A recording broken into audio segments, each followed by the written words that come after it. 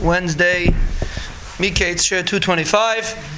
So a few halachas that are relevant is, number one, a person let's say goes away for Shabbos, so where do you light? Sometimes you eat in one place and you sleep in a different place. Someone asked me a question last night. He's having a Chanukah Mesiba in one area, and then he's going to go sleep in a hotel. So where do you light?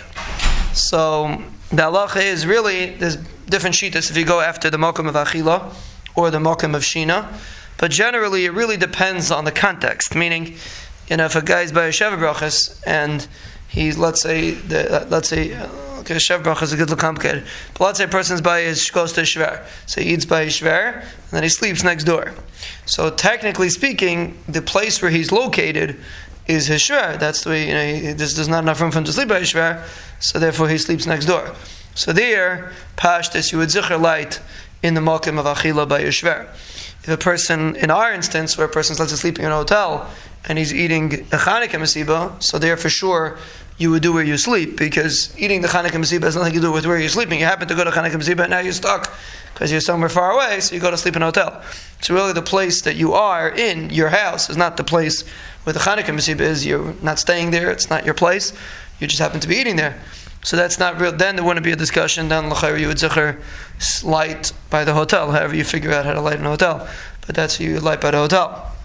So really it depends on the context. Now sometimes you have an instance where you have both. Let's say for a Shev Brachas it gets a little complicated. Let's say you're sleeping somewhere and then you're eating in a hall or something like that. So there you would light where you're sleeping, because the hall is not really your makom. You're just going to eat there, and it's not really your makom. That's where there's too small in the house, so you're eating in the hall. So that l'chayr you would do b'makom shina.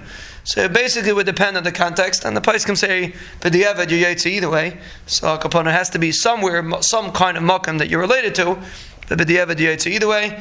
So a person should try to figure out where he's really located, and that's where he should light neiris. That's considered his makom. It's not really so much achila or shina, it's more where your main location is when you're going away for Shabbos, and that's what should be kevea, the makom that's considered your makom to light menorah.